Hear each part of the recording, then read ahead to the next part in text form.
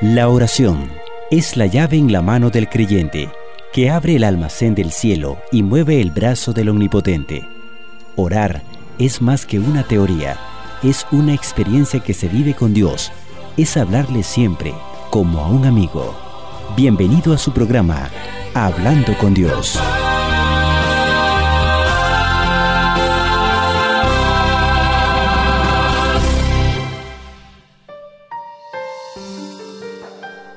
Damos inicio a nuestro programa Hablando con Dios. Amigo y amiga, gracias por acompañarnos. El tema de hoy, pasos para orar eficazmente. Vamos a darle primero que todo la bienvenida al pastor Ricardo Marín, coordinador de Reavivamiento y Reforma de la Unión Centroamericana Sur, y quien le saluda, Miguel, Lara. Bienvenido, pastor. Gracias, Miguelito. Qué privilegio, cómo Dios nos ha ayudado todos estos días en estos estudios acerca de la oración. Amén. Recuerde que orar es una ciencia. Nadie puede decir, ahora yo sí sé orar. No, nunca vamos a terminar de orar. Tenemos que orar constantemente y seguiremos aprendiendo. Por eso, en esta oportunidad, vamos a hablar acerca de pasos muy importantes que tienen que ser tomados en cuenta para que usted y yo tengamos una vida de oración eficaz. Pero antes, oremos. Amado Dios y Padre nuestro que está en el cielo, gracias por toda la ayuda, por toda la enseñanza en tu palabra. Este tema es inagotable, Señor. Enséñanos a orar, enséñanos, dirígenos, condúcenos para que seamos hombres y mujeres poderosos en oración. Hacen falta hombres y mujeres así en estos últimos días. Gracias, Señor, que tu Espíritu nos unja, nos llene, en el nombre de Jesús. Amén y amén. Bueno, el tema que tenemos para esta oportunidad de cierre son qué pasos importantes podemos dar usted y yo para que oremos eficazmente. Precisamente una vez que estaban los discípulos con su maestro, con el Señor Jesús en esta tierra, en San Lucas capítulo 11:1, ellos le hicieron una petición. Y así dice la Biblia. Aconteció que estaba Jesús orando en un lugar, y cuando terminó, uno de sus discípulos le dijo, Señor, enséñanos a orar como también Juan enseñó a sus discípulos. Enséñanos a orar. Qué tremendo. ¿Quién es el único maestro? Cristo, por supuesto. ¿A quién debemos de pedirle cómo orar? Jesús es el que nos puede guiar. Ahora, Él en su palabra tiene ciertas, vamos a decirlo así, directrices para que podamos orar. En primer lugar, ¿qué pasa si usted no siente ganas, no tiene deseos de orar? Por lo general, hay personas que confunden la oración con un sentimiento. Algunos creen, es que no siento ganas de orar. La oración no es un sentimiento. La oración es un principio divino. La oración no la inventamos usted y yo. La oración es un recurso divino a nuestro favor. Por eso, cuanto más inclinados nos sentamos a no orar, es cuando más debemos de orar. Entonces, oblíguese a pedirle a Dios que ponga en usted tanto el querer como el hacer por su buena voluntad, como dice Filipenses 2:13. Dios quiere y Dios puede ayudarnos a orar. Entonces, si no siente ese deseo, pídaselo a Dios, clámele a Dios, que usted sea una persona de mucha y verdadera oración. Dice San Lucas capítulo 18, versículo 1, San Lucas 18, 1, dice la palabra de Dios. También le refirió Jesús una parábola sobre la necesidad de orar siempre y no desmayar. Orar es una necesidad, así como respirar. Así que usted y yo debemos de ser conscientes, en primer lugar, que orar para la vida del cristiano es una necesidad. Es la respiración del alma espiritual. Si no oramos, nos morimos, no respiramos. En San Marcos capítulo 9, versículos 23 y 24, dice la Sagrada Escritura. Marcos 9, 23 y 24. Jesús le dijo, si puedes creer, al que cree todo le es posible. E inmediatamente el padre del muchacho clamó y dijo, creo, ayuda mi incredulidad. Entonces, decida alimentar más su naturaleza espiritual comiendo el pan de la palabra de Dios y compartiéndolo con otros cada día. Recordemos que Dios tiene un manjar, Dios tiene un alimento, Dios está dispuesto a llenarnos con su presencia. Por eso el primer paso es sentir, expresar esa vida necesitada de oración delante de Dios, reconocer que yo tengo el privilegio y el deber sagrado de orar, porque el que descuida la oración las sombras del mal circundan alrededor de él. Así que entonces usted y yo hemos de tomar esa decisión de orar.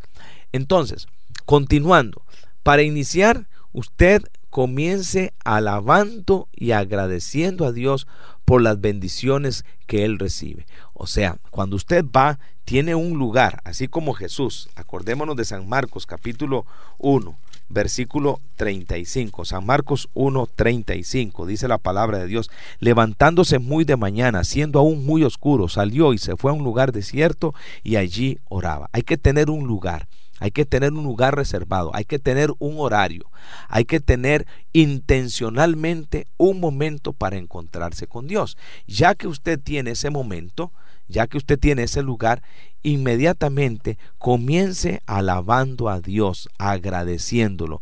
¿Por qué razón? Por ejemplo, la salvación en Cristo, por la vida, por el hogar, por la familia, por la salud, por bienes materiales, por los conocimientos, por el mensaje de su palabra, por la iglesia, por la libertad religiosa de la cual gozamos.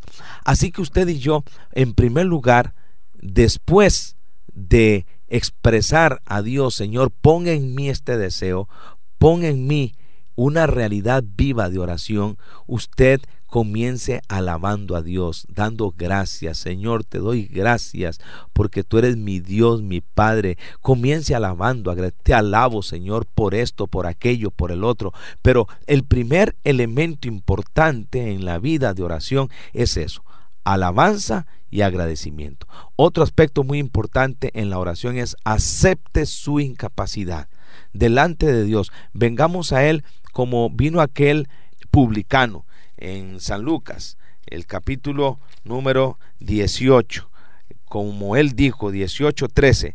Mas el publicano, estando lejos, no quería ni aun alzar los ojos al cielo, sino que se golpeaba el pecho diciendo: Dios, sé propicio a mí, pecador. Así entonces usted, aceptando su incapacidad, aceptando su condición de pecador, entonces pida a Dios perdón, confiese sus pecados, ruéguele a Dios un arrepentimiento genuino, pídale a Dios una conversión auténtica en su vida. Después de alabar y agradecer, entonces suplíquele al Señor estas cosas que hemos mencionado. Usted y yo podemos venir ante su presencia con la seguridad que Él nos va a atender, no porque somos buenos, no, sino porque somos necesitados. Lo único que nos recomienda delante de Dios es eso, nuestra gran necesidad. Ahora, otra petición muy importante que usted y yo debemos de tener en cuanto oramos es ser templos llenos del Espíritu Santo. Qué lindo Dios. Dios quiere llenarnos con su presencia, con su poder, con su Espíritu cada día. Dios quiere que usted y yo estemos totalmente imbuidos, rebosantes del poderoso Santo Espíritu de Dios. Ahora, otro aspecto muy importante es la intercesión. Hemos hablado en temas pasados acerca de la intercesión.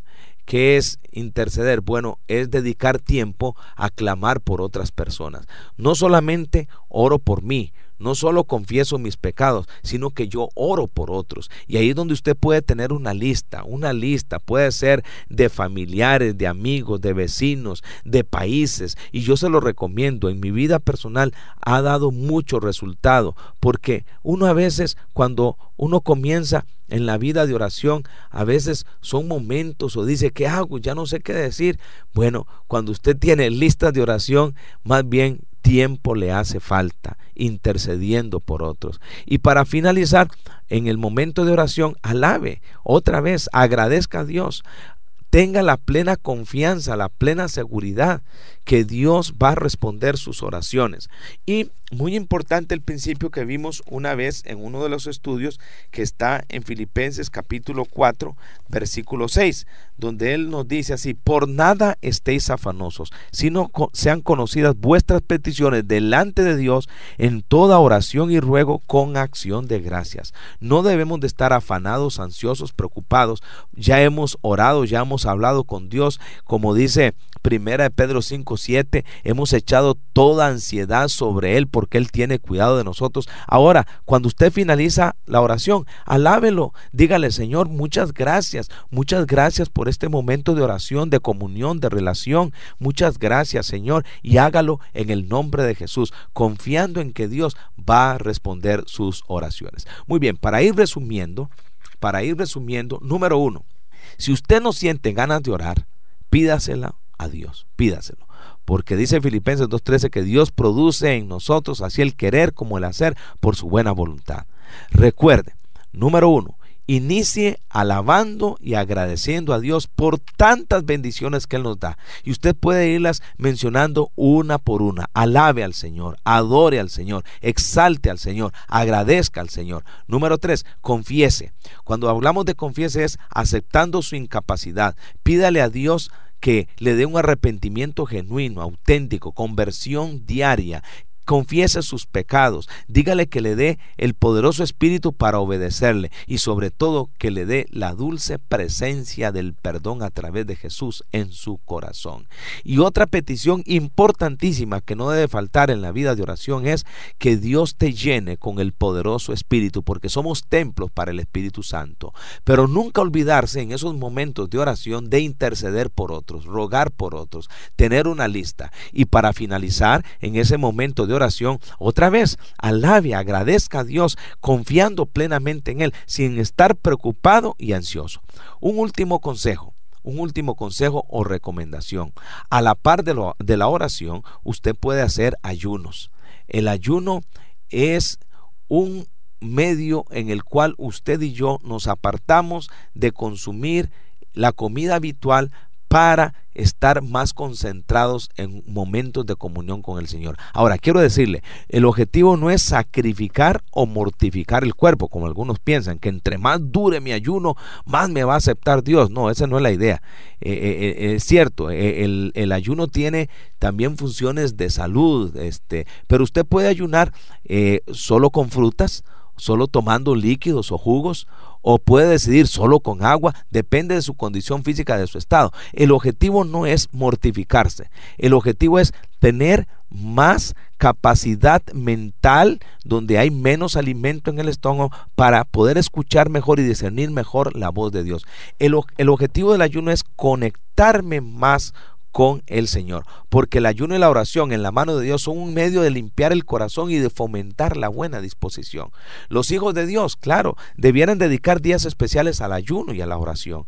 No es necesario que se abstengan de alimento, pero debieran comer con moderación alimentos sencillos como frutas. El comer con demasiada frecuencia y en cantidades demasiado grandes recarga los órganos digestivos y afiebra el organismo. La sangre se vuelve impura y como resultado de esto ocurren varias clases de enfermedades. Así que en muchos casos de enfermedad, el mejor remedio para el paciente es un corto ayuno, que omita 1 o 2 comidas para que se descarguen los órganos rendidos por el trabajo de la digestión. Muchas veces, al seguir durante algunos días una dieta de frutas, ha proporcionado gran alivio a personas que trabajan intelectualmente, y un corto periodo de completa abstinencia, seguido de un régimen alimenticio sencillo y moderado, ha restablecido al enfermo. Así que recuerde, como dice San Marcos capítulo 9, este género no sale sino con ayuno y oración. Son 2 elementos, 2 armas importantísimas en la vida de comunión con Dios. Entonces vamos a repasar esos aspectos de una oración eficaz para concluir con el estudio de esta oportunidad. Santiago 5:16 dice que la oración eficaz del justo puede mucho. Número 1, alabanza y reconocer la grandeza de Dios. Número 2, confesión y humillación. Número 3, intercesión por otros. Número 4, petición específica del momento. Número 5, agradecimiento y sumisión. Y número 6, hágalo en el nombre de Jesús. Y número 7, confíe plenamente, agradezca a Dios, que el Señor le va a responder. Que Dios te bendiga, querido amigo, hermano, en el nombre de Jesús. Siga orando. Necesitamos gente poderosa en la oración, guerreros de oración. Estemos conectados cada día a la primera hora de la mañana. Tenga su experiencia, su lugar a solas con Jesús. Mucha oración, mucho poder.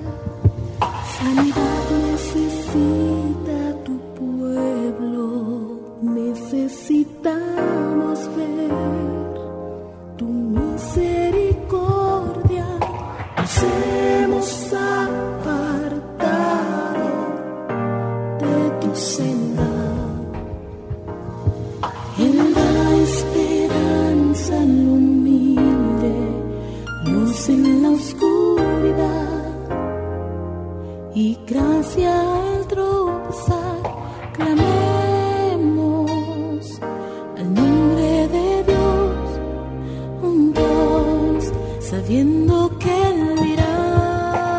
Tienen que orar, llegar ante mi altar, quebrantados, no olvidaré mi promesa, mi rostro buscad, del cielo caerá bendiciones en abundancia, te escucharé día y noche. Tienen que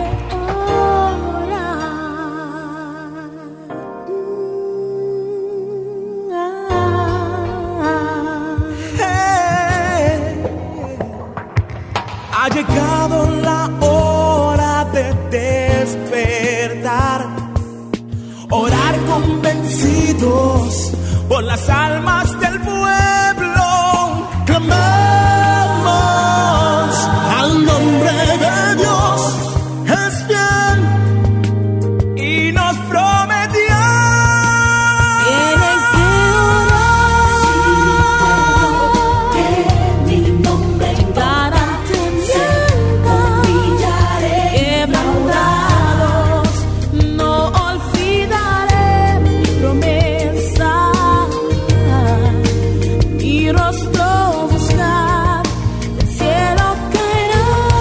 Si mi pueblo, que mi nombre invocar, bendiciones en toda su abundancia, te escucharé día y noche. Tienen que orar. No nos preocupemos, pues el día vendrá en que tu luz quitará las tinieblas. Clamaremos a ti con nuestra mirada al cielo, sabiendo que dirás. Tienen que orar,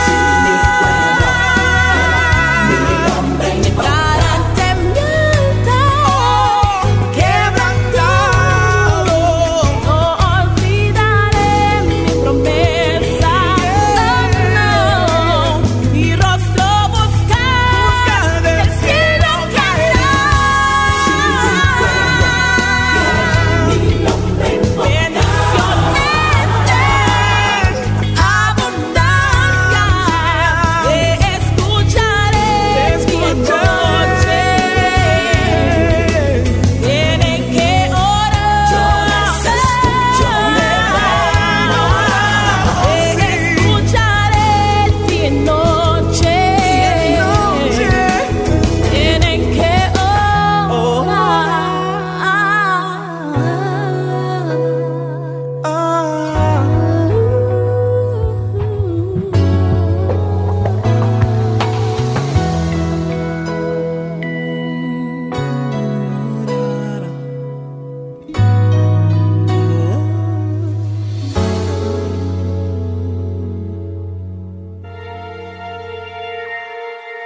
Es nuestro anhelo y oración en Cristo que este programa sea una bendición en tu vida y a la vez te conviertas en un guerrero de oración y un testimonio para otros.